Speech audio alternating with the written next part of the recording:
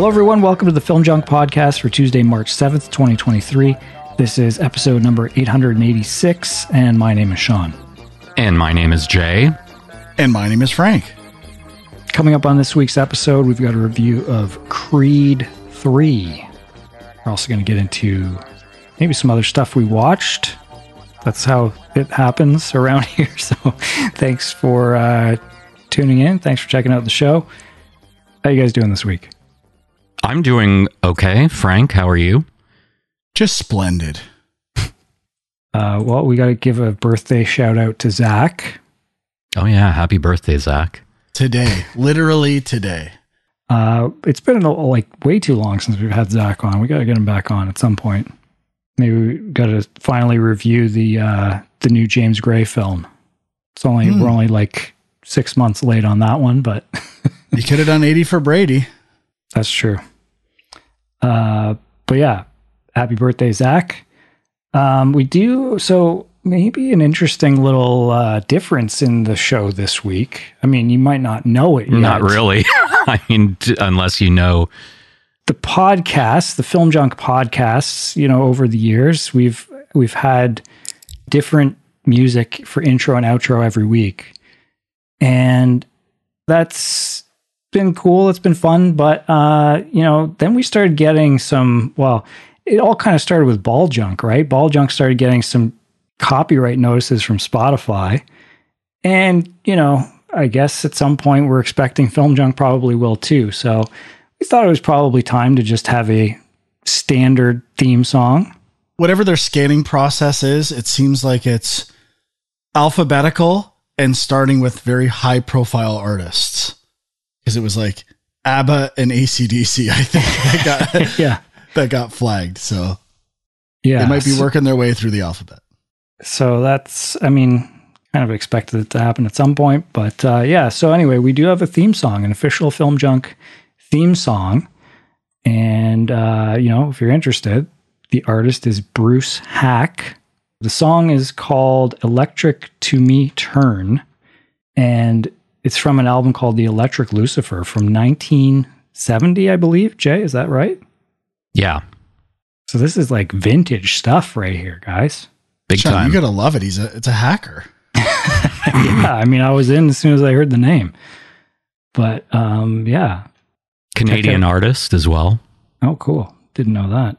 Early electronic pioneer.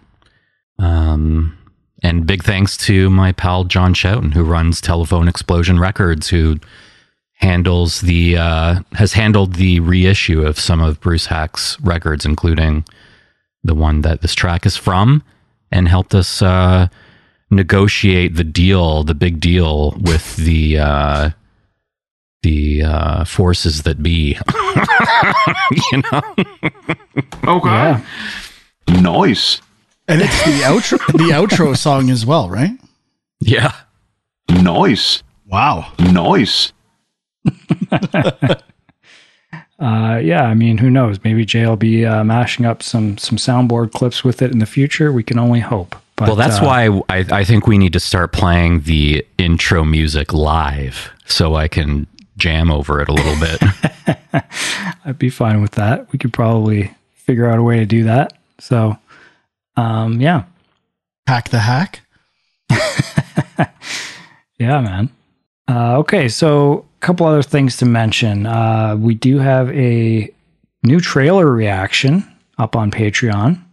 Teenage Mutant More Ninja of Turtles. a psychoanalyzing Frank, but that's okay. Yeah, Teenage Mutant Ninja Turtles Mutant Mayhem. So, you know, if you want to hear our thoughts on that, and I mean, that's all anyone is talking about right now. It's absolutely huge. So, check that out. Also, if you want to hear thoughts on skateboarders. Might be some thoughts on skateboarders in there. My old thoughts when I was in grade 9. Well, okay. Backtracking a little bit, but that's okay. And also for patrons, we have a new premium coming out of the vault this week. The Screamium is coming out of the vault just in time for Scream 6. What's up, Frank? You're I thought it was still up for debate a bit, so I didn't know we were going official with it. Okay. Well, scratch We need that. to talk about this for an hour. But yeah, that's hopefully going to be there for you. And also got to mention the Oscars this Sunday. The Oscar pool details are up, so check that out. It's up on Patreon. It's up in the Discord, the Oscar chat channel, as well as the general channel. And if you're not looking at any of those, filmjunk.com/Oscar pool will take you directly to the entry form. And once again, $50 Amazon gift card up for grabs and bragging rights for the year. Do we have it pinned on the Discord? The link for that? Maybe in the Oscar chat. We should do that at some point. I think I did pin it in the Oscar chat channel. I don't know about the general one. Right. But yeah, hopefully you can find it if you're looking for it. And hopefully you'll be joining us in the Discord this Sunday if you're going to be watching, because it'll be fun. So if you're not on Discord yet, time to make that happen. Will it live up to last year's epic chat? Probably I don't not. think I can. So I better bail this year. It'll never be that again. What was epic about it? The slap happened. People. Oh, right. Right. Yeah, I Yeah. guess I also, I know there was some discussion about, like, one of the things that sucks about watching it with a bunch of people is everybody's on a different feed. People are seeing things earlier than other people. Like, I don't know if there's a way we can actually share it within the Discord, but we may try to find a way to do that, because that would be ideal. Cool. Yeah. And I think that's about all I had for in-house stuff. You guys have anything you want to talk about? No, not at all. Certainly not. All right. Well, I guess that means it's time for a hero shout out.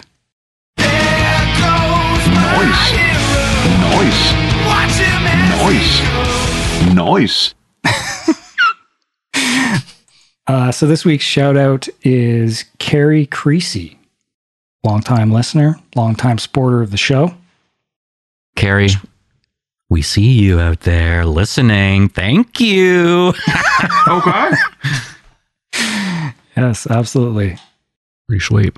Thank you, Carrie. You're a hero. Absolutely. Greasy And- bear. Gotta go man on fire. And yeah, if anybody else out there wants to become a hero, you know how to do it. Patreon.com/filmjunk.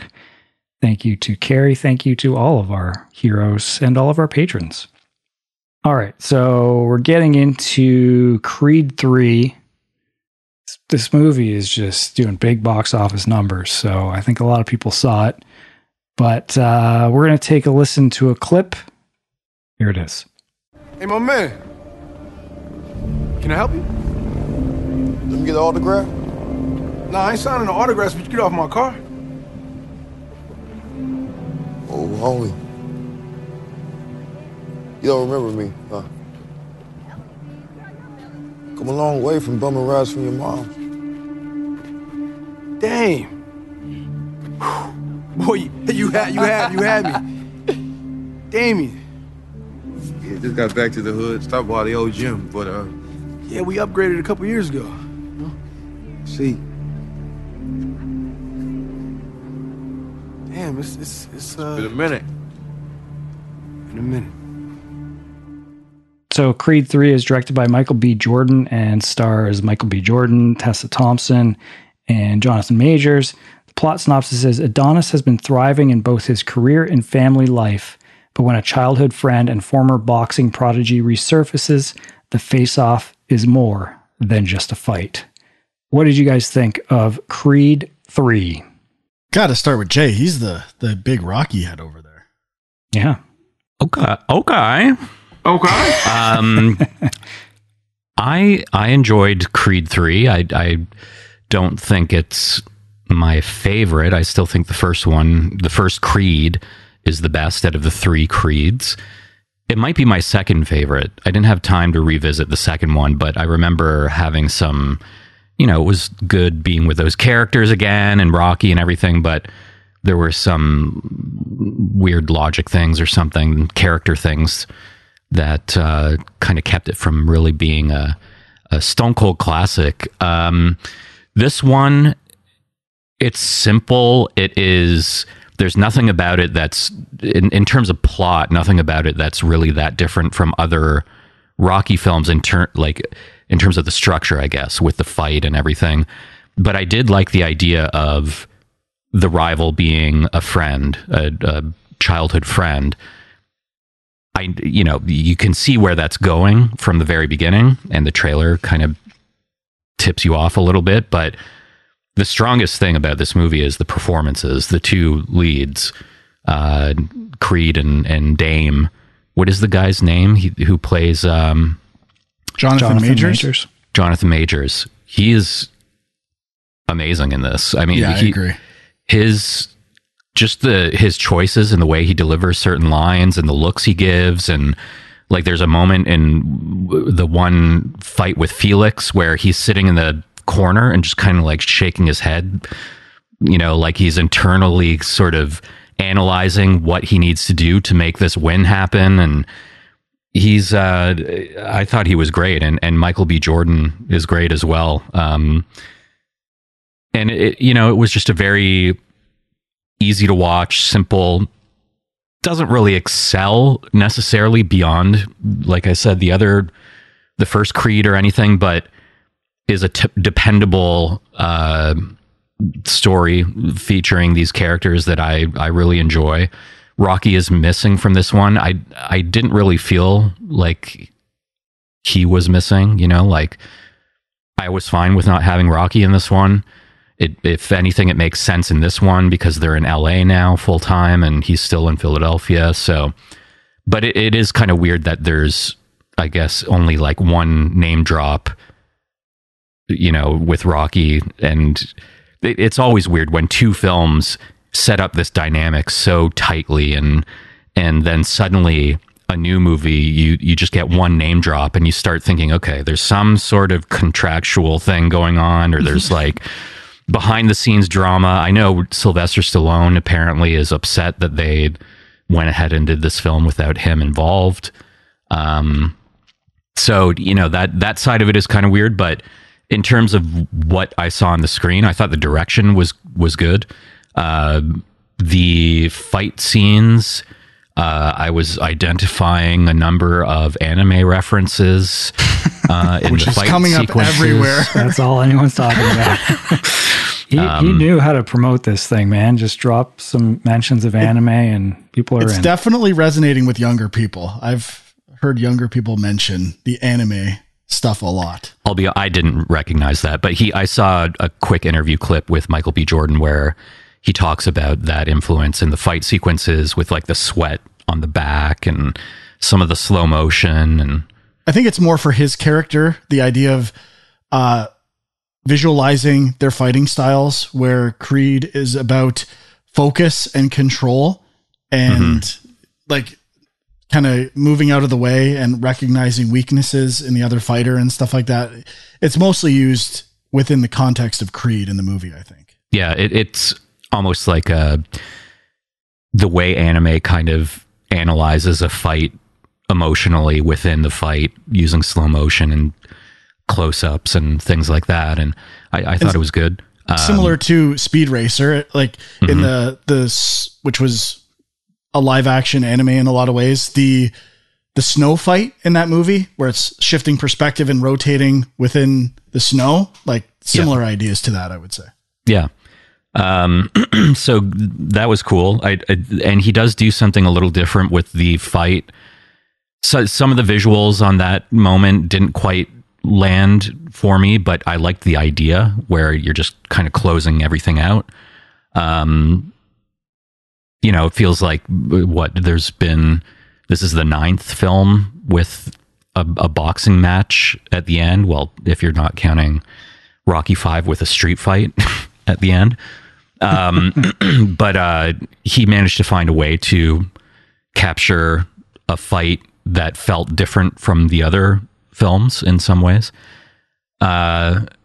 and then the utilizing the documentary style. I kind of like it in these later films where it's maybe not always aesthetically cinematic or pleasing or but the idea of them, I when I was watching that, I was like, this is like Tar and Creed, where they set up these scenarios that feel like you're seeing real news broadcasters, like sports broadcasters and commentators, and it really establishes the reality of Creed. Even thinking about the way that Rocky crosses over into reality with the Rocky statue actually being in Philadelphia, and you could imagine younger people not realizing that Rocky isn't a real boxer.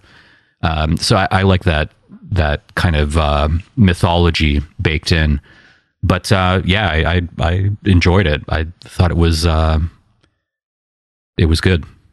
That real life mythology feels like it started a bit with Rocky Balboa, where it was the video game with old boxers, and would this recreating that fight was kind of the premise at the start of that movie through, I think, ESPN or something like that. I can't remember exactly. And the HBO broadcast style of the fight. Yeah.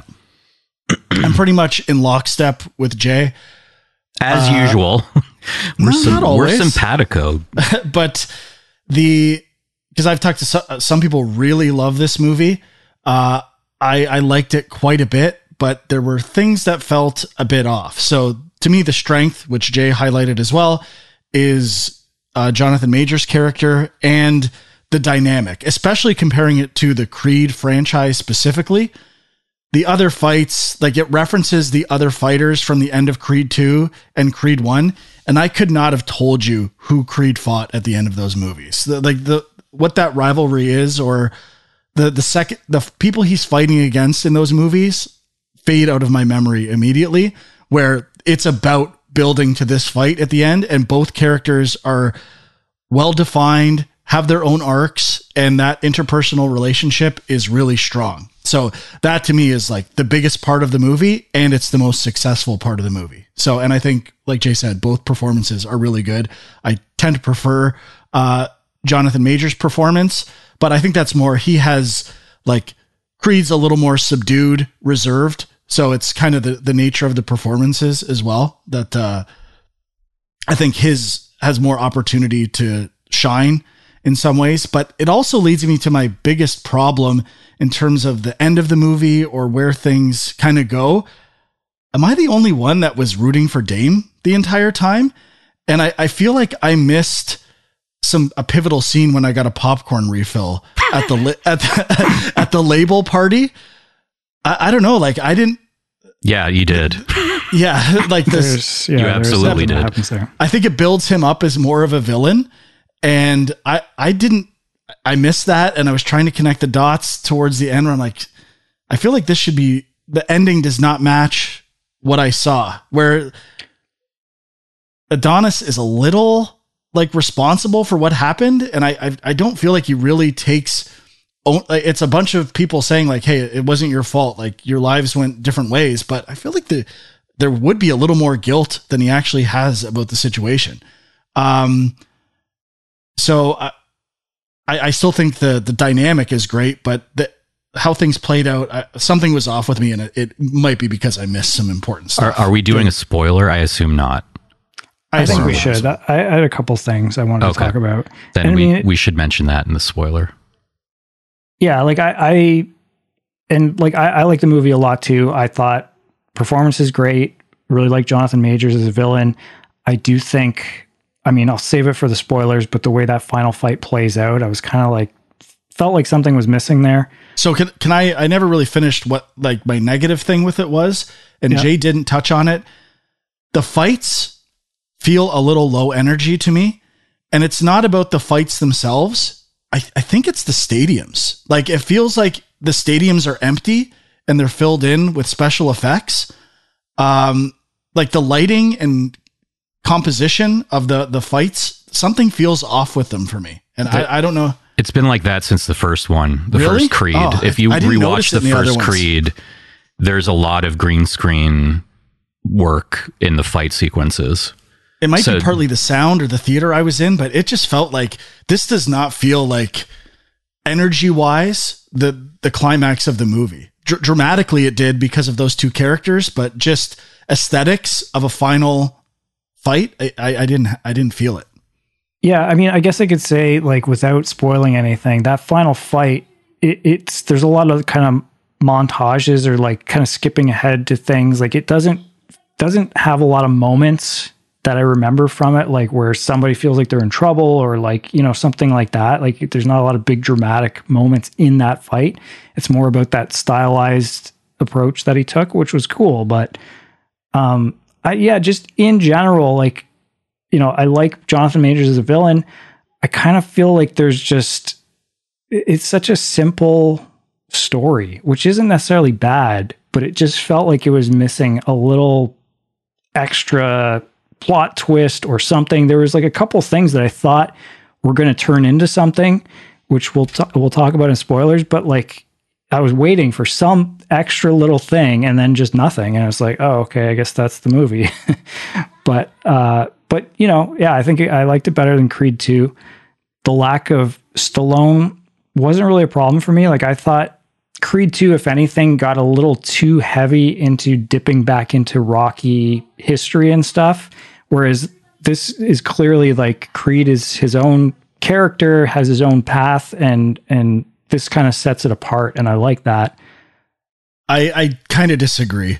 Where I didn't miss the presence of Rocky in terms of the movie being like watchable or like missing it from the movie, but it does character wise feel a little weird that he stopped boxing and starts boxing again, and he wouldn't talk to Rocky about it, or like that there's other events in the movie where you think Rocky would be present for some of that stuff, dramatic elements that's where his presence feels lacking a bit.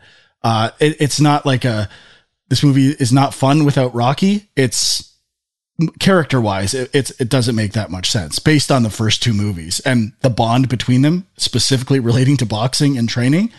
But I do really like Wood Harris as Duke, and he's a good replacement for Rocky. But character wise, it did feel off to me. Yeah, I mean, and it's like you gotta kind of ask yourself, like, if they just mentioned Rocky or gave a reason why he's not in it, would that have been better, or would you have then been thinking more about the fact that he's not there? I'm not sure. That's a good point. It would be worse for sure. And in the moment, I wasn't thinking about Rocky. It was more afterwards and talking to my friend. They had mentioned it. I'm like, yeah, it's when you think it. So I didn't miss it while I was watching it, but in retrospect, when you think about the events, it seems a little strange that he's not there. Yeah. And I guess just one other point on that final fight too. And then maybe this is something where, like you said, you missed something with the label party, Frank, which I think, I don't know if that's what you're talking about, but there's something that sets up that first fight. So I get the beach party afterwards where I realized something kind of flipped with the dynamic. But I was just missing some of the specifics, which I heard about after the fact.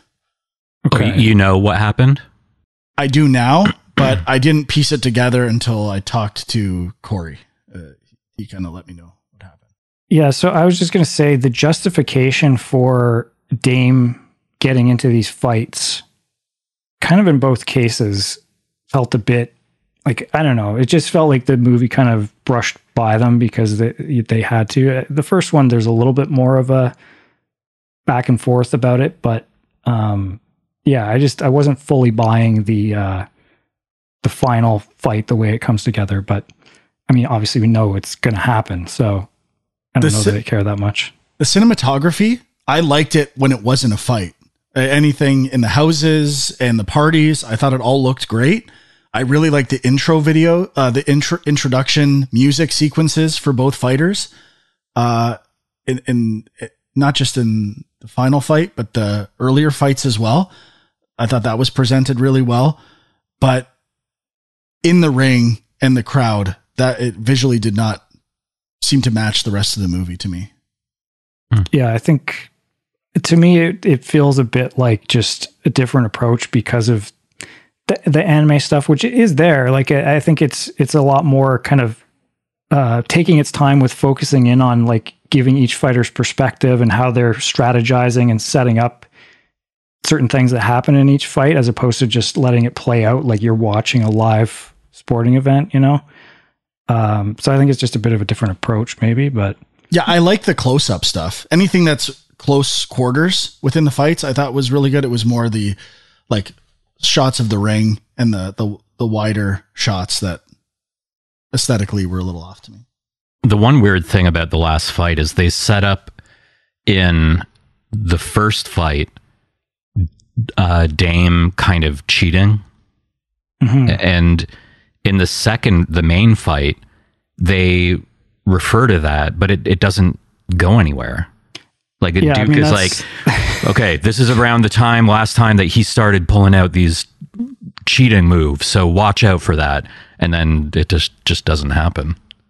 Yeah, I mean, that's kind of one of the things I was going to get into a little more in spoilers, but like some of that stuff that feels like you have this, you know, they build up Jonathan Majors as this villain who's like this guy who's kind of a little bit wild and you never know what he's going to do. And then it doesn't really pay off. But you know, I guess the balance to that is there is this emotional payoff at the end, but yeah, we can talk more about that in a minute, I guess. But in terms of I also like the score quite a bit. I remember really enjoying the score in Creed 1. I don't remember the treatment in Creed 2. If it was similar to this, but how they're using like small melodic theme elements here and there. I really liked that. It's got a nice hook when those moments happen. Yeah. So it's not the same person, right? This is Joseph. It is Creed 2. Is it? He was the score programmer on Creed 2. I don't know necessarily. Joseph Shirley. Yeah, because it's isn't it Ludwig Göransson for the first one? Yep. But I thought there was some interesting stuff in terms of like they kind of mix the score with the soundtrack in some interesting ways. I kind of dug that. That's interesting because he has a credit on Tenet as music arranged by. So maybe he also has credits on Mandalorian. Yeah, as a programmer in music. So maybe that is relating to how score and music integrate and mix together. Yeah, and maybe he is a collaborator of Göransson's then. Mm-hmm. But yeah, I mean, I thought that was good. Yeah, I just wanted to touch on some of the other supporting characters. Like Tessa Thompson, I'm a little bit on the fence as to whether or not I think she has some good, like where her character is and the way she kind of interacts and kind of, you know, she's a bit of a mentor in a way to Adonis as well. Like I like that stuff, but it does feel like doesn't have that much to do here. Their daughter was she in the last one or no? She's born in the last one. Yeah, I think in the first scene she was just born. Yeah, so no, I mean, she's no? They find out that she's pregnant. Remember, he does that thing where he's like trying to work up the courage to. Oh, right. Propose to her, and then the mom is like, they were gonna tell her the news, and she's like, "You're pregnant." Yeah, maybe the scene I'm thinking of is halfway. I just remember the baby carrier thing handle. Yeah, so I mean, she's a bigger part of this movie. I'm a little bit. I wasn't crazy about where that's going, or I don't know. I don't know if they're hinting at something that she could be more like even more involved in another sequel. I'm not sure, but I got the sense they were building up for an eventual series with that character or something like that. Could be. Or where it might go in the future. I don't mind that idea. I mean, I think the questions surrounding not just his daughter being interested in fighting, but, you know, the challenges that his daughter might face being deaf, or the challenges that he's going to face with her throwing back at him that he's done this. Why isn't it okay for her to do it? is it because I'm a woman? I think there's potential for some interesting drama there. I did like it's a pretty mild element of the movie, but the differences in parenting styles when it comes to conflict at the school, I thought that was pretty effective and good character building stuff, and it doesn't linger on it too much. Yep.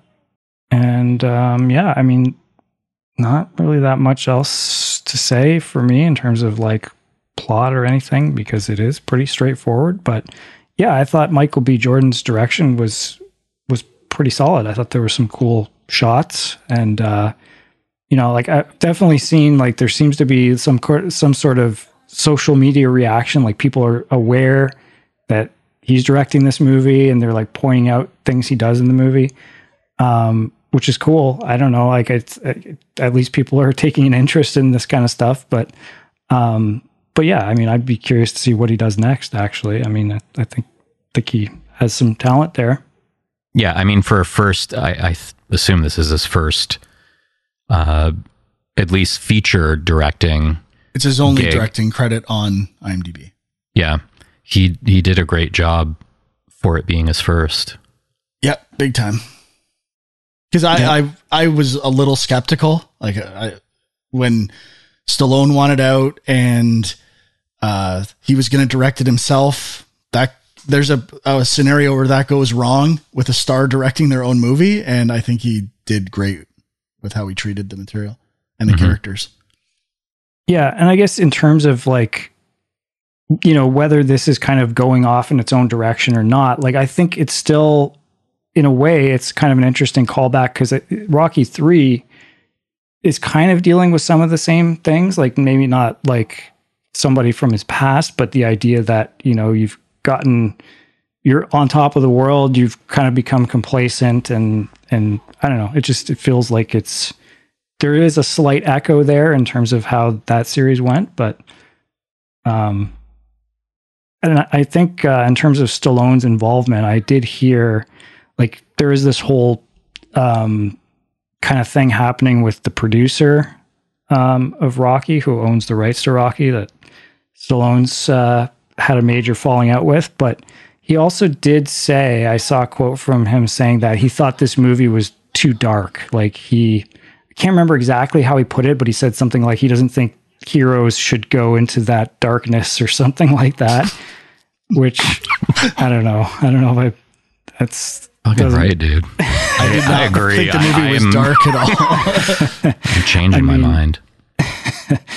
Yeah, it's not. I mean, based on, I thought it was going to be darker than it actually is, but yeah, I don't think it's a major departure in terms of that for this franchise. So, it must kind of suck though. Like I saw an interview with him talking about how he can't pass Rocky down to his kids as like in terms of almost a family business or something, and it must suck, not being able to do that. But I mean, he's gotten 8 movies out of it and an Oscar, so the fuck else do you want, dude? I mean, he's got Expendables, right? Doesn't he? Yeah, that's his baby. He can pass the Expendables down to his kids. Yeah. Okay. Who's the producer that owns it? Is it Irvin Winkler? Yes. Is that the main one? Yeah. Because there's lots of producers. That's the name that sounds is he familiar alive still? I believe so. He is alive. Okay. All right. A little behind the scenes prod porn for you. All right. Any other non-spoiler thoughts on Creed 3? No, my theater was full. I just happened to be in St. Catharines. I looked at the showtime. I'm like, it starts in 5 minutes. Opening night, Thursday night, and it was a packed house.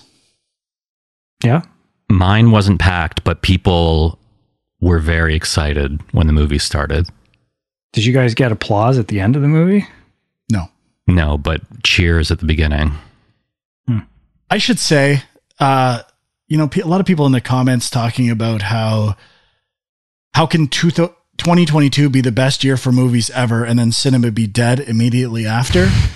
And I said art is dead, and I said movies are going to go like completely mainstream. And there is a very specific scenario where this can happen. It's when there's a pandemic and a lot of movies are getting saved up.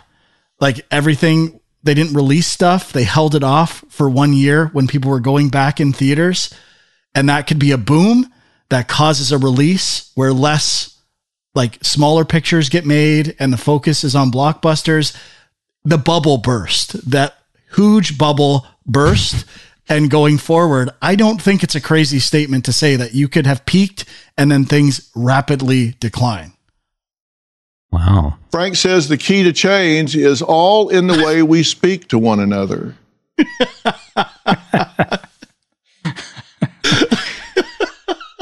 Yeah, I mean, I don't disagree that. Nice.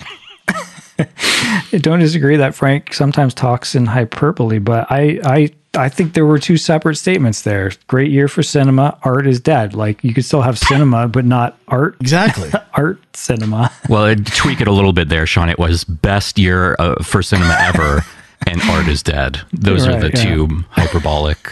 The following year, yes. Yeah. Okay. Went out with a bang, not a whimper. It's... All right, what are you guys giving Creed 3 out of 5 stars? I'll give it a 4. Yeah, I think it's a heavy 3.5 for me. Might have changed if I saw the label party.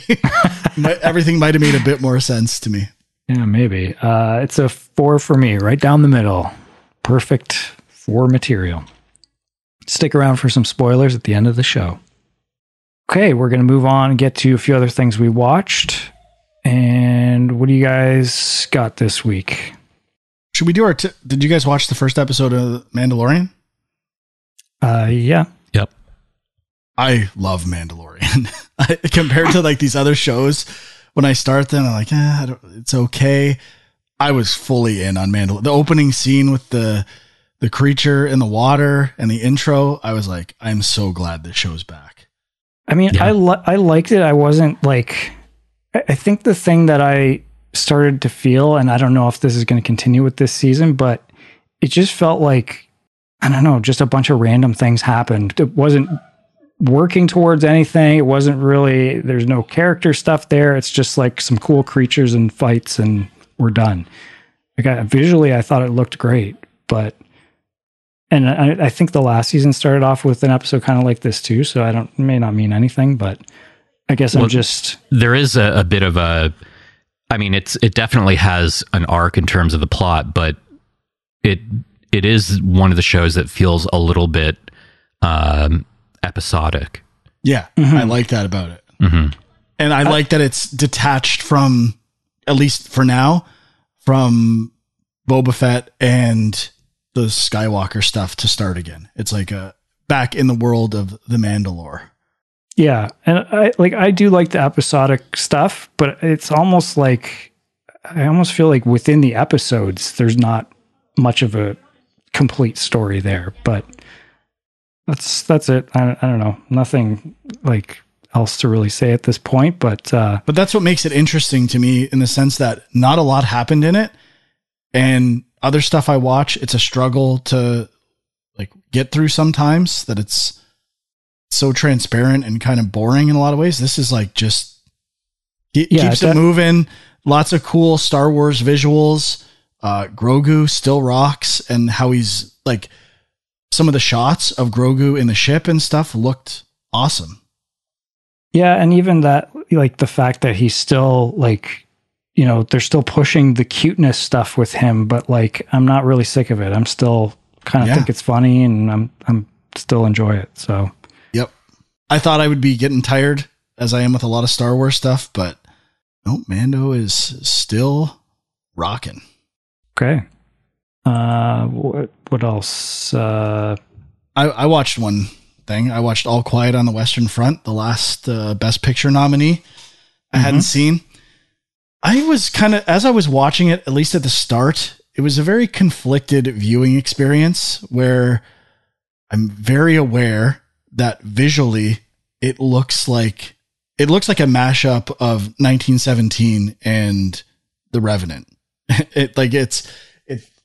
It wears its visual influences pretty heavily, but it also has its own merits visually. Like anything with frost, like when the grass is frozen with frost in the morning, and some of the color timing and palette I thought was exceptional, to the point where I was like, this is probably going to win best cinematography compared to the other nominees. And I was going to bet on it. And it's like favored by a landslide. And the cinematographer really hasn't done that many movies. I don't think he's mostly worked in TV when I looked at it briefly on IMDb, but it does look great at times, but also while looking amazing, the lighting of 1917 is almost recreated with the flares and some of those ideas. It's very similar to that. And the other visual element I didn't like was the mud and makeup on the face. It feels really over designed. I kept thinking of the cover for Titus. Do you remember the movie Titus with Anthony Hopkins? Like, I'm sure part of the makeup is having a consistent recreatable look for a frame of reference when you're doing it on different days of shooting, but it felt really stylized and kind of took me out of the movie. I didn't hate it either. I just finished it. I'm not quite sure how I feel about the very specific look of the makeup, and it's featured in a lot of the stills for the movie. So I think it's a very conscious, like, designed choice. And I'm not sure how I feel about the mud and deterioration being that heavily designed. The score is brooding and interesting. I liked it. Could have used a bit more of it, if I'm being honest. And I do like the idea of, I'm sure this has happened before, but I struggle to think of examples of viewing war from the perspective of the side that loses or surrenders. I couldn't think of many other examples. Could you guys think of any? In general, or within movies, like examining, like, this is like, you see the surrender as part of the movie, and it like adds to the futility. Again, it's a movie about like war is hell essentially, but it does add an element when you're viewing it from specifically not the side that the country you live in was on, and also the side that eventually conceded. I mean, Empire of the Sun has a bit of that. I haven't seen that.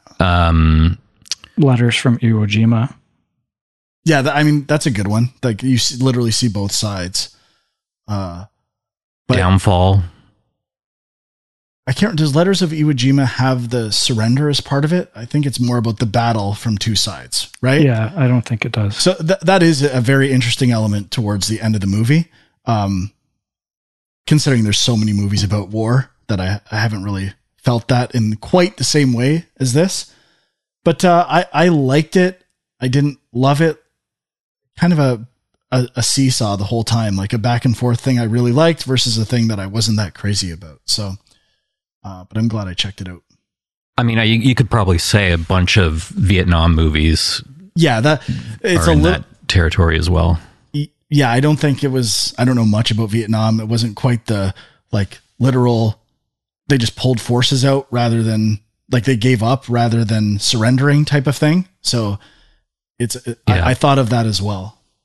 Even just, I mean, a lot of the Vietnam films, even if it's not an actual scene of people surrender or conceding a war, like losing a war, it's all of those movies are like the war. Why are we here? Losing the war at home, you know, Yeah. like, so it's kind of like not exactly maybe what you're talking about, but a little bit. This movie has more of an element like they are being pushed to fight until the very end,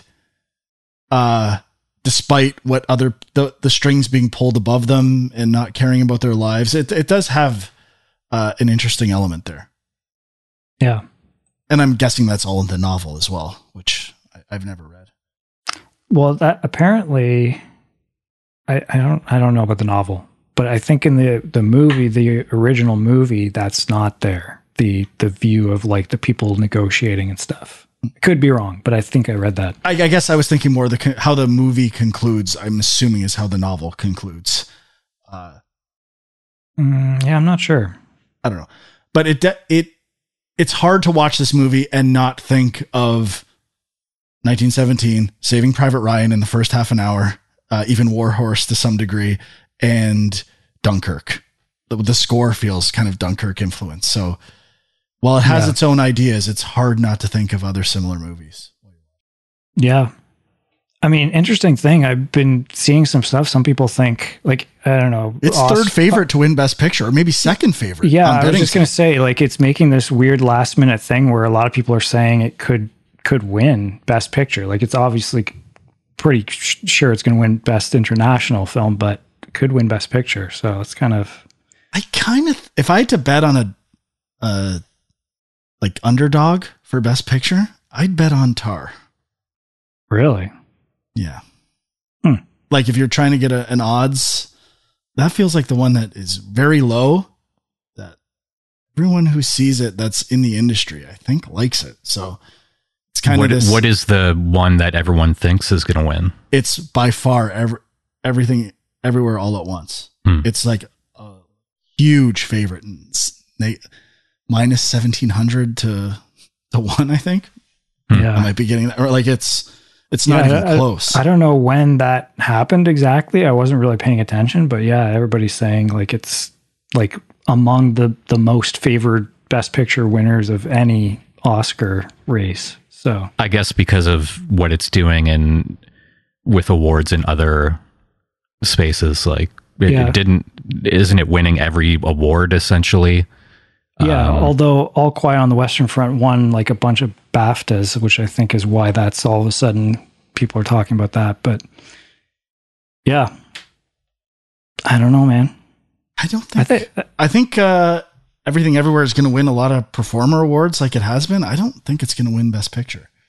Yeah, it doesn't feel quite like the thing that would win, but I don't know. I don't know anymore. Yeah. Okay, Jay? Yes, I rewatched a movie I hadn't seen in years called Ruskies from 1987. Nice. And I find it weird that, I mean, I get it. It's not a great movie, but it's weird that it's not talked about amongst your Goonies and, 80s kids adventure movies, because it's right in that sweet spot. It's basically about a group of 4 kids, played by Joaquin Phoenix, Peter Billingsley, and Whip Hubley. Or no, that Whip Hubley is the Russian. The other kid hasn't worked again. Oh, Stefan DeSalle. And so it's this group of friends who live near an army base. They're obsessed with war and this comic book about a sergeant, I can't remember the name now, Sergeant something, like a comic book hero that's a war hero. And they, they're surrounded by military culture, so they're always playing war, and they have a boat that they take out to the beach to this secret little bunker that they have as their hideout. But it just so happens that the Russians have negotiated with someone on this base to swap or to deliver some secret surveillance device or something that the Russians need. And in that process, 3 of the Russians, their boat, like their raft, capsizes, and they all end up washed up on the beach. But the one Russian who is kind of washed up by himself, he loses track of his other pals. He's played by Whip Hubley, and he's a little Russian man who seems to have a heart of gold, and it's the sort of situation where the kids initially are like, oh, we got a Russian in our midst, and they're holding him at gunpoint, and they want to interrogate him, but then the more they get to know him, the closer they get to him. So it's got like a Encino Man sort of vibe, Maybe Monster Squad, which was the Monster same Squad year. vibe, like Frankenstein, basically. And yeah, I mean, it's not great by any means, and there are some really just classic 80s montages with music that sounds just exactly like other music you've heard in other films. Sounds like Monster Squad. Yeah. But yeah, it'd been a while. It was interesting watching this. So it's directed by Rick Rosenthal, who did Halloween 2 and what else did he do? Oh, right, Halloween Resurrection. He came back for that. But it's I remember watching this as a kid and returning to it. I had thought that the kids in this movie were a lot older. Like I seem to remember them as teenagers, but I might be mixing this movie I used to mix up with Toy Soldiers. But they're very young. So it just had me thinking like, wow, I guess the last time I watched this, maybe they seemed like older kids, but they're tiny little ones. And Joaquin Phoenix is credited as Leaf Phoenix, and Summer Phoenix plays his sister in the film. And This of course, might have landed him the role in Parenthood. maybe, yeah. 2 years before. Mm-hmm. Yeah, I feel like I think I revisited this like a couple years ago, but like, did it just get a physical release or something, or is it? Because I don't think it No. ever has, right? I bought it on iTunes. Yeah, it is a little bit forgotten compared to some of those other movies, but I mean, it could be just. I mean, with good reason, but it's also very dated in terms of the language, as a lot of these films are. But like, there's a point where the kids are hanging out with the Russian, and I can't remember what they're doing, but maybe carnival games or something, and then he like puts his arm around one of them, and they're like, "What are you doing?" Like, and of course, you know where that's going. But yeah, it's not a great film, but just because of the Joaquin Phoenix element and the Peter Billingsley, I would have thought that this would be talked about more amongst all of the other 80s kids adventure movies. But Yeah, it made me think. But after I watched it, I was like, we got to do like a Cold War kids movie or premium. But we already talked about War Games and Cloak and Dagger, and yeah, there's but, Red Dawn. like we had been talking about Goonies as like maybe a one-shot premium, but I really think there is, like, you still have Goonies, Stand By Me. We haven't done Monster Squad yet, right? I feel like we I can't remember. Explorers. Explorers, But, yeah. but interestingly, these ones specifically are targeting that, like, kids getting involved in the Cold War, you know, like, Yeah. But yeah, it was fun revisiting it. Cool. So yeah, I watched, so I did some Oscar catch up as well. Had to watch To Leslie. Had to, check out Andrea Riseborough's performance and see for myself what You are obsessed with this story. what all the hype was about. And I mean, I'll be honest, like I think Andrea Riseborough is like an interesting actress just because half the time I don't realize it's her. Like afterwards I look it up and I'm like, oh wait, that was her. Like she really is kind of a chameleon in terms of her performances, I think. But this movie, so she's playing an alcoholic woman who, like, the kind of hook is that she won the lottery and kind of squandered her money away, and now she's hit hard times, and she's just constantly kind of trying to freeload off of other people, and her son takes her in for a bit, but under the with the rule that she can't drink, and of course that doesn't last very long, and it starts off and it's pretty kind of like her performance I think is impressive, like, not that I've personally known a ton of alcoholics, but like, just, I don't know, something about like her hanging out at a bar half drunk, looked very convincing to, things I've seen out there. But like, I think it starts off and it feels like this very dark movie, but then Mark Maron comes in. And I knew he was in the movie. I don't think I realized he was like quite such a big part of the movie, but he's runs this motel and kind of gives her a job cleaning rooms, and becomes a bit of a love interest.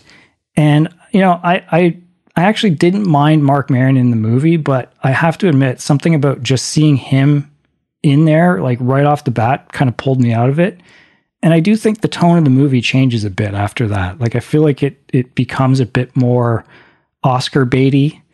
And I kind of did. I liked the first half, and then it kind of second half I was less impressed with. Like, it was fine. It was enjoyable. And like I said, like, I think Mark Maron's performance is actually not bad, but I think there's just something about seeing him in this movie that it just completely went against what I thought this movie was going to be. So I'm getting Crazy Heart vibes, and I'm getting mild Place Beyond the Pines vibes from the screenshots. Yeah, maybe. I mean, definitely. Maybe it's just the carnival. Crazy Heart is probably a good comparison. And then it's one of those things where it's like, yeah, I think the performance is, at least good enough to deserve a nomination, but I think that is the standout thing about the movie. So, yeah. And then there's some other things, like some of the musical choices were like super on the nose. Like at the beginning, she's in the bar, and, the song that's playing is I can't remember what it's called, but it's the Eastbound and Down theme song.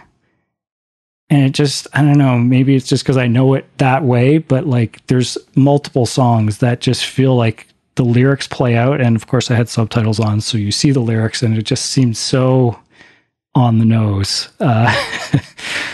But yeah, I thought she was good in it for sure. So that is to Leslie. Frank, back over to you. That's it for me. I guess I'm not going to talk about it yet, but I started watching Chernobyl. Interesting. Didn't you start it? You started it before, right? Barely. Just dipped for 5 minutes. You dipped your wick? I watched the first episode like last night, so I'm committed to watching Chernobyl now. Cool. I guess in my head, I'm doing it to prep for Last of Us a bit, and I thought the director or the writer of Last of Us directed the series. He didn't. He just wrote it. Mm-hmm. Yep. Can tell the difference so far. What do you mean? Okay. Like he didn't direct Last of Us either. The first episode he did, I'm pretty sure. Didn't he? I don't think so. Yeah, I don't know. Pretty sure. He has directed some stuff, but I don't know if he's directed that. Better confirm. Did direct the first episode. Okay. I've only seen the first two. You've only seen the first two of Last of Us? Correct. Well, I know the episode that just aired and the finale are directed by the guy who did Holy Spider and Border, Abbas. What is his name? Ali Abbasi. Might have to check that out. I've been meaning to watch Border for a long time now. So nice. Very nice. Okay. Got to scratch it off that list. I watched The Millionaire's Express, directed by Sammo Hung, from 1986. It's a martial arts comedy film, seemingly set in maybe the 30s, about a train called the Millionaire's Express. It's also called Shanghai Express, this movie, but this train full of the wealthy, and this train is targeted by multiple groups of bad guys with different intentions. And Sammo Hung plays this character who is from this small town. He returns to a small town. He's a bit of a rogue, like a kind of a good guy, like a good guy / bad guy. And his whole plan is to blow up the track so that the train has to stop in their town, so that it unloads and these millionaires spend time and money in the town in hopes to revitalize it, I guess. It's definitely, there are way too many characters and it's very plot heavy through a lot of it. I found it kind of at times hard to follow, just the way it cuts around to all of these different characters. But once it lands on the simple premise of this track being blown up and all of these people flooding into the town, it kind of settles into a rhythm. And the last 15 minutes or so is just a great extended action sequence, which is a lot of fun. And definitely lots of, much like Ruskies, lots of inappropriate humor, but just really enjoyable. There's a scene at the beginning where Sammo Hung is rolling down a snow-covered hill, and he's inside of a giant snowball, and the snowball is obviously fake. So in order to give the impression of snow billowing off of this ball as it rolls, they actually animated the snow. So it looks like, it doesn't look like snow. It looks like magic. Like there's just magic essence kind of coming off of this snowball. But yeah, it was a lot of fun. Nice. Some amazing stunts of people jumping off of buildings, falling off of buildings. The pictures, the screenshots look really fun. Yeah, it's definitely like a Shanghai Noon and Shanghai Nights kind of feel.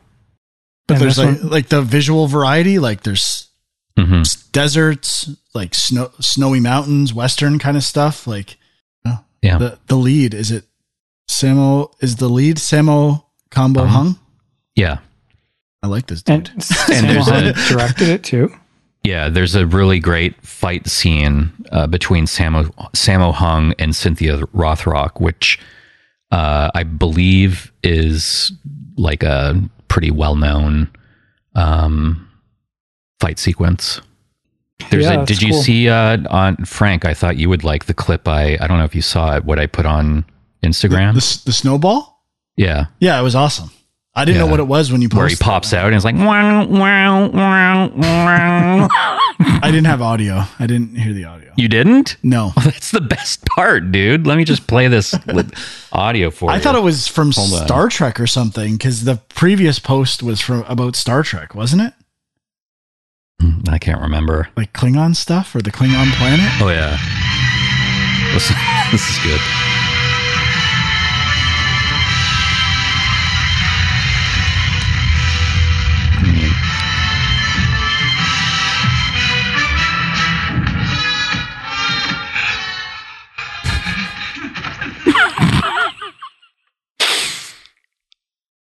Cool. Pretty sweet. Yeah, I wouldn't mind. I feel like I know there's Sammo Hung worked with Jackie Chan on a bunch of stuff and then they kind of went their separate ways or something like that, right? Is that? Yeah, Sammo Hung ended up on what is that show? The American, like he made a transition to America. Was it Martial Law? I think so. Yeah, he had his own TV show for a while. Yeah, I feel like I need to see some more of his stuff at some point. All right, what else did I check out? Oh, I watched two more of the best international film nominees. I watched Argentina in 1985, which is currently on Prime Video.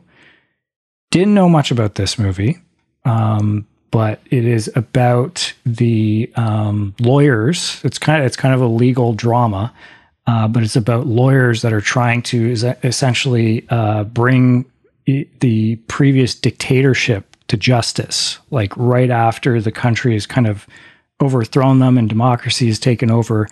But these dictators are still kind of there and they're still threatening people. So it's kind of like this, the people want to see justice done. Like, they were kidnapping people and killing them and terrorizing people. And so they want to see them punished for this, but at the same time, like the lawyers who are trying to make it happen are being threatened, having their family threatened, and stuff like that.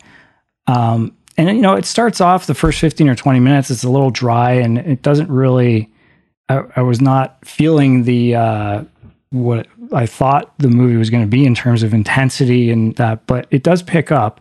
But the weird thing is, it's also kind of light-hearted in a way. Like, not.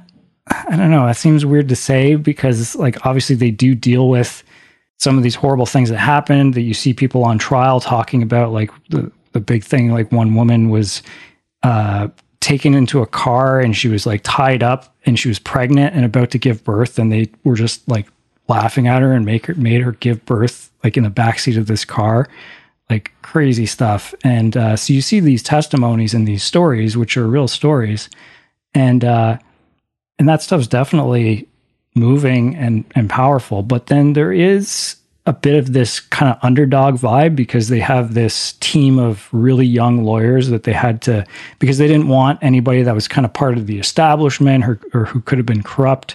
So they got a whole bunch of young people that are kind of idealistic and want to make change in the country. And so there's kind of this underdog vibe through the whole thing. And it's kind of it's kind of a crowd pleasing legal drama. I enjoyed it and would recommend checking it out.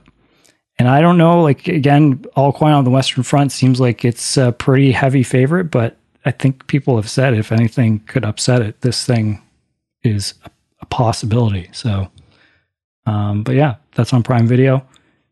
And then, Frank, nothing else for you? Nope. Jay?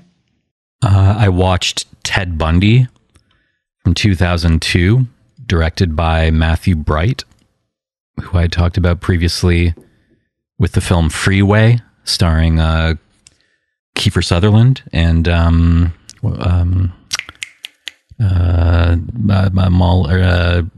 Reese Witherspoon? Reese Witherspoon. Yeah. Apparently, Freeway 2 is coming to 4K via Vinegar Syndrome, so I'm curious to check that out. But Ted Bundy, from 2002, starring Michael Riley Burke as Ted Bundy. Very weird movie. Feels, I mean, it's like a really kind of sleazy movie. It really doesn't do anything to attempt to tell this story in a way that is sensitive or even maybe accurate. I know they went out of their way to change the names of the victims.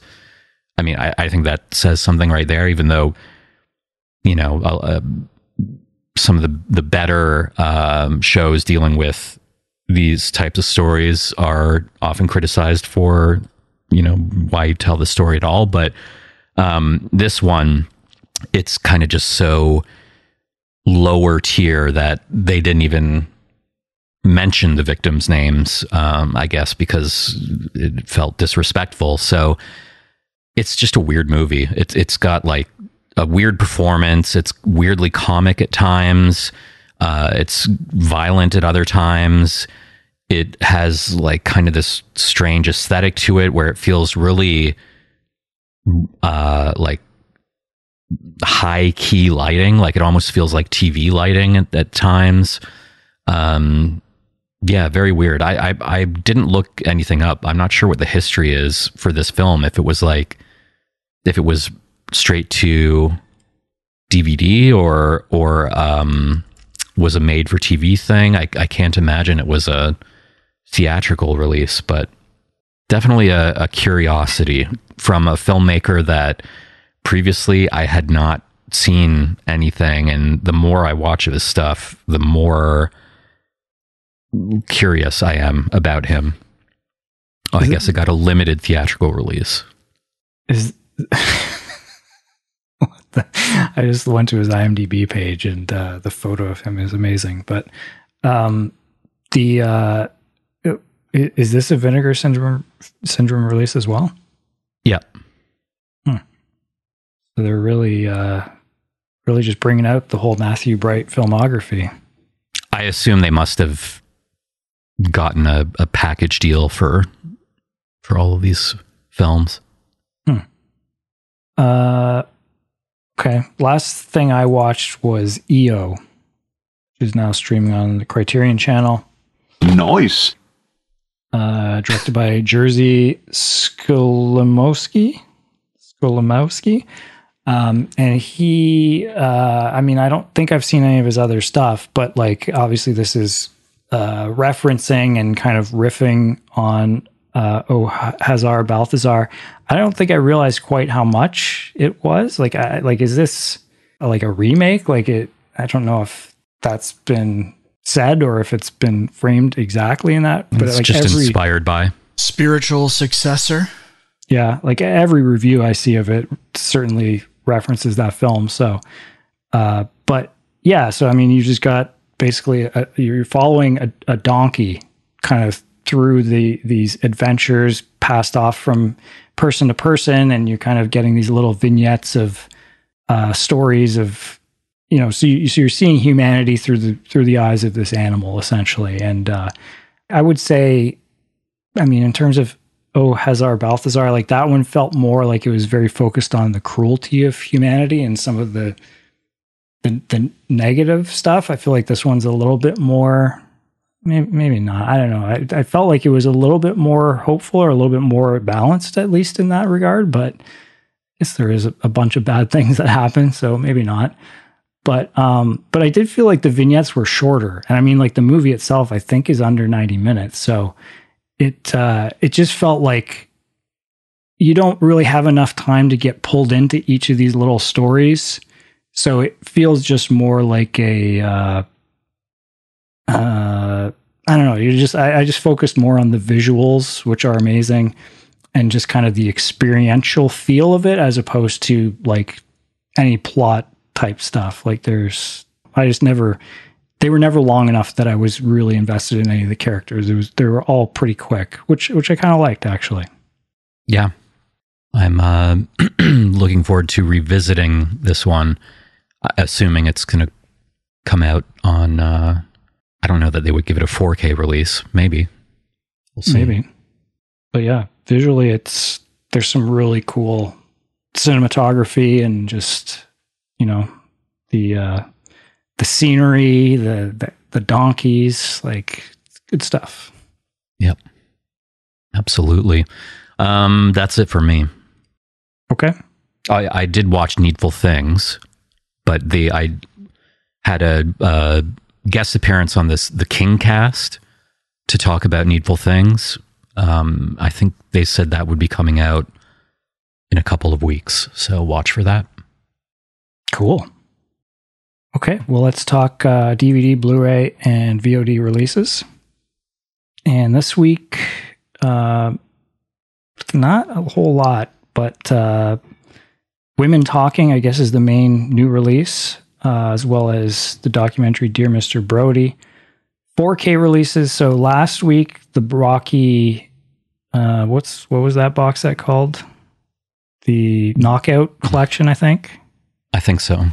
Which you were saying there were some issues with this, Jay? Yes. So the first Rocky film, there's a 5.1 mix and a original theatrical sound mix. The theatrical sound mix is just a down mix of the 5.1 mix, so that's a mistake. Rocky 2, I believe, is the one that's pitched down by like 4 or 5%. Rocky 3, the English track is fine, but all of the other language tracks are pitched down 4 or 5%. Rocky 4, there's a scene when Rocky's washing his car where the matting disappears for a moment.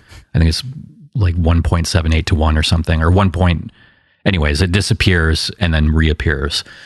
So this thing has issues all over the place. And then, you know, remember the Rocky versus Drago director's cut came out. The documentary, the making of documentary, is 30 minutes shorter than the one that was on YouTube. Just a big disappointment across the board. Yeah, so I guess Rocky 2 is available as a standalone release. They all are. There's all 4 of them are available in Steelbook form. And I don't know if there's a regular edition for all 4, but there might be. Okay. But I assumed that, like, are those issues for the individual releases the same then? Yes. Yeah, that sucks. Other 4K releases, we've got Air Force One, The Mask of Zorro, and Mildred Pierce. Air Force One and The Mask of Zorro are just Steelbook re-releases. Okay. I have not seen Air Force One in probably 25 years. Do you remember the plane at the end? The crash? The special effects being really bad? I think you might... either you told me before or I kind of remember it. It's worth checking out. It's like insanely terrible.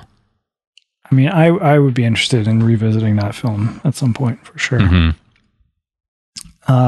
Catalog releases: The House That Screamed, The Fan, Tony Scott's The Fan, finally getting its own standalone Blu-ray release, although apparently not the best. Problem Child, that must have been out before, right? Yeah, this is that Mills Creek release, I think. Yeah, right.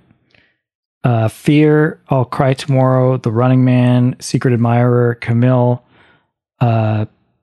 Christmas Bloody Christmas, The Crusades, Little Miss Parker, Asphalt, Making Mr. Right, and Fill Her Up with Super. And then on digital VOD, Marlowe, starring Liam Neeson, Missing. I don't know if did I mention that last week, but that's out now on VOD. 80 for Brady, Magic Mike's Last Dance, Close, which I think is one of the other Best International Film nominees, The Killer, and Left Behind: Rise of the Antichrist. Got to check that out at some point.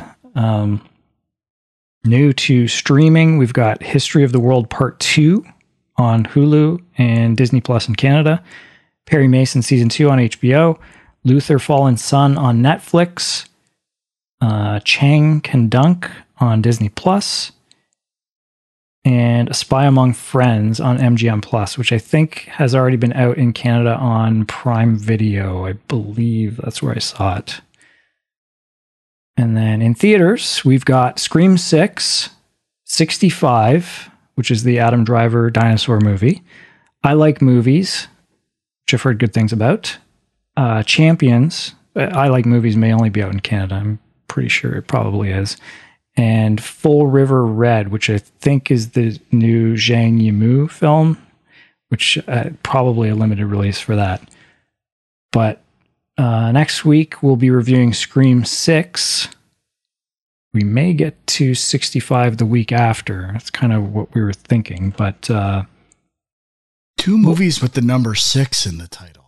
It's very weird. Very weird. Well, just Frank, are you... It's the Rise of the Antichrist, 666. We're missing one more. What was that, Jay? Are you vetoing anything, or... Don't think so. Okay. Junkers on the Discord, I'm looking to you. I need these early jump scare reports from Scream. It's going to be tough. It's full of jump scares. Please focus on the majors. How do you know people aren't just messing with you and giving you incorrect reports? Because they're cool and they're the Junkers and they would never do that? Okay.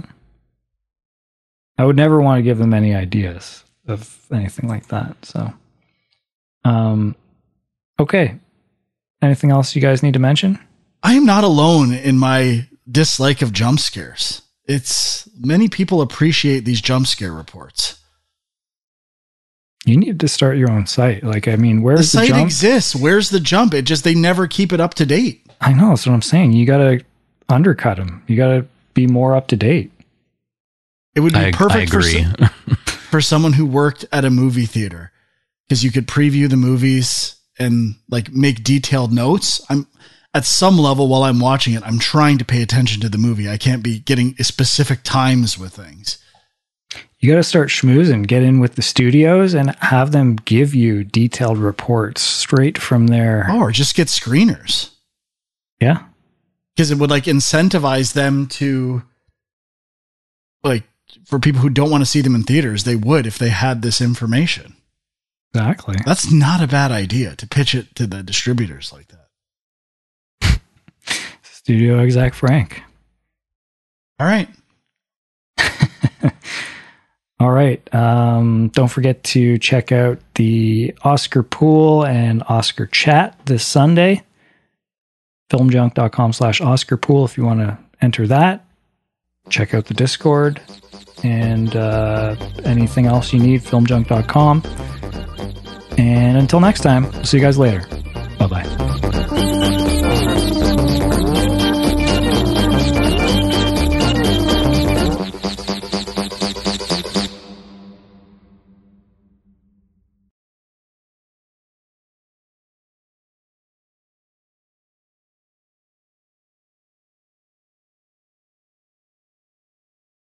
There's nothing I miss about VHS. Absolutely nothing.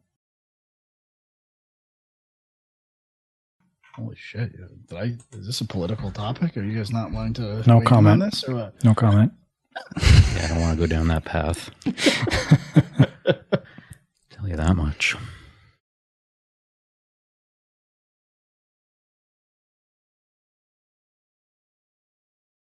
Okay, let's get into spoilers for Creed 3. If you haven't seen Creed 3, you can stop listening right now.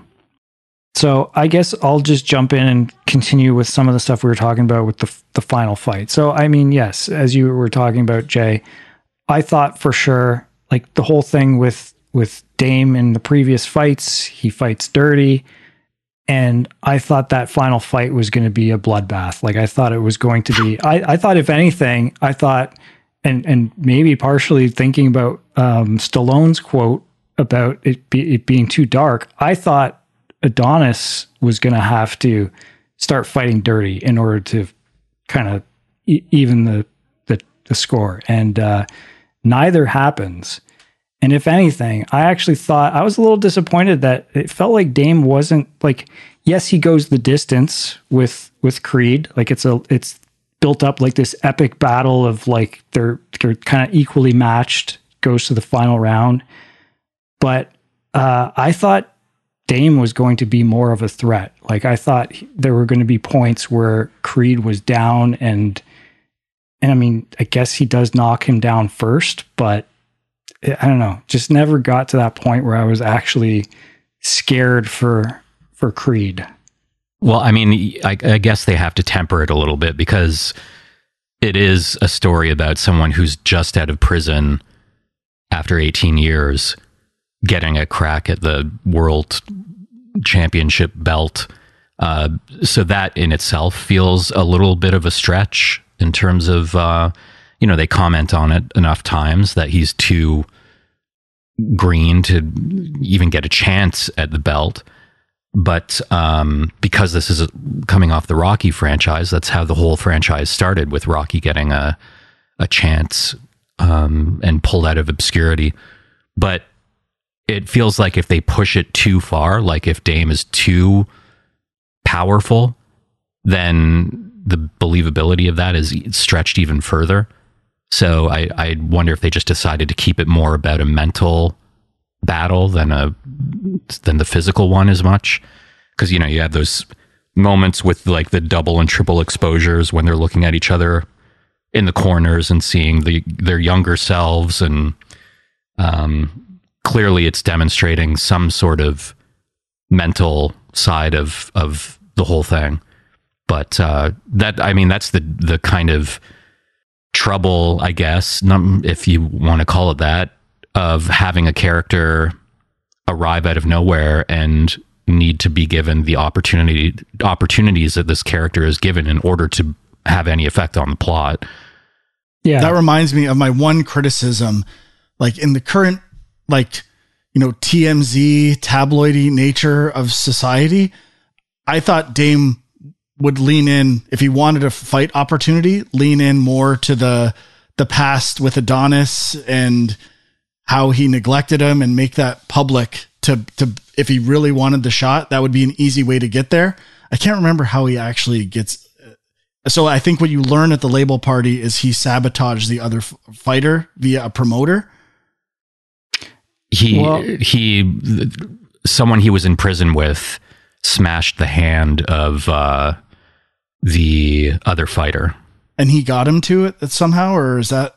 Yeah, Rocky's mom, turns out she kept all the letters that Dame was sending, and she shows him a picture, and Dame is in the picture with the guy who smashed the hand. I feel like I missed a connection there. Yeah, I didn't, like, I assumed that was the case. I didn't make the connection with that picture. I guess I forgot what that guy looked like, but... Well, they show, because they go out of their way to show him in the news report, they show his face, and then she hands him the picture, and it does a close-up on that guy's face.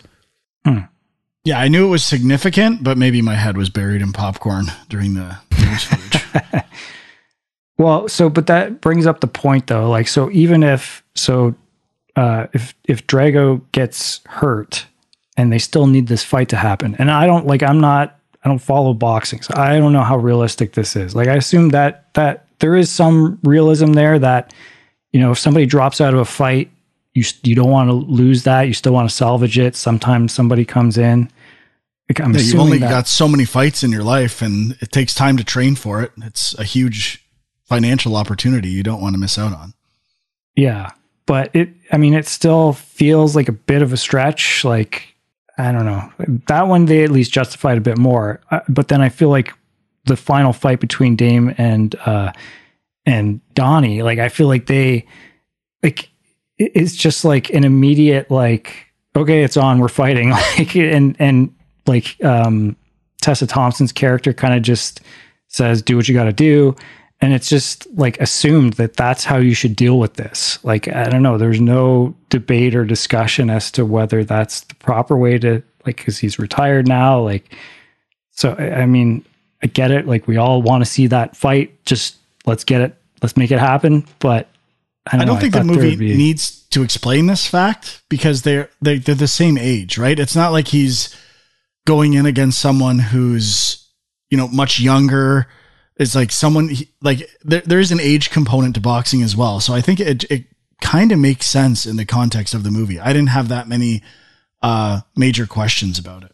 Yeah, I feel like overall as well, it really is more about the two of them hashing out what happened in their youth rather than the actual match. And I feel like, again, that would have been a bigger part of the promotion of the fight. Like, it's only they're really aware of that dynamic. And I think it somehow would make its way into the world today. Like, they would be hyping that up to sell the fight. Yeah. Well, before he went on whatever that program was that he went on, like, they were saying that Dame had been kind of shit talking him in the media and stuff. So it feels like, I don't know, maybe he wasn't specific, but some of that story was out there. Mm-hmm. But yeah, I don't know. I thought there would be at least a little bit more in terms of justifying it, but they just don't even bother. And also with the last fight and there not being a payoff to the whole cheating thing, it's weird that there isn't, but I'm kind of glad there isn't, because the number of fights we've seen where someone does something dirty and then, you know, you have to recover, and I just feel like it would kind of extend that fight in a way that feels kind of done. And also I don't know that he necessarily would cheat the same way to Adonis than that he would with another contender, because they have a history, but also I think he wants to beat Adonis more than the other person, because they have this relationship of Adonis having been kind of under him for the beginning of his career. So feels like there's more to prove in that fight than just the physicality of who's the better boxer. That reminded me of one thing I liked with the physicality of the fighting. The when the mouth guard, his tooth gets knocked out and he pulls out the mouth guard and the tooth is loose. Like just like some of the highlighting the violence of boxing. I thought it did a good job with that. Yeah. Yeah. I guess we should mention Felicia Rashad. Their character dies in this. I mean, I guess it feels like you need something like this in there to have a little bit of kind of additional internal drama for Creed. But I mean, it was pretty quick little section, I thought. I did like the idea that she was withholding the letters and stuff, though. Like that feels like a pretty believable, realistic thing, and you know how that kind of affects the relationship between Creed and Dame. Like that's I don't know. I bought that 100%. So yeah. And then I guess we could talk briefly about the daughter. So as kind of we're alluding to, like she's in this movie interested in becoming a fighter. She's fighting with people at school. I mean, that's more the section that I was not, I don't know. So I feel like that's just rehashing stuff that they kind of hinted at stuff like that with the first Creed movie. Like just the idea that like somebody grows up with like a fighter as a parent or something, and that somehow is in them, and like, I don't know, dealing with that stuff. I didn't like that so much, but then the idea that she's actually going to potentially become a fighter, and if they do kind of give her own movie or something, that could be interesting. But I mean, the amount that they're setting that up really does feel like it's going to be something. Yeah, I agree. Yeah, I didn't, it didn't not work for me. I mean, if there's a movie that reflects that the most, I would say it's Rocky V, where Rocky's son is getting into fights at school. But with that movie, it's like, it kind of shows the other side of that dynamic where he wants his dad to train him, but his dad's busy with machine gun or Tommy gun. Right. So he's kind of fighting for his dad's attention. But Right. Yeah, I thought it worked. Yeah. Yeah. I mean, it's more interesting than if she wanted to become a recording artist because of watching her mom. Yeah. Yeah. I think that's about it in terms of spoiler stuff. Anything else for you guys? I think that's it for me. That's it. Shut her down. All right. Thanks for listening.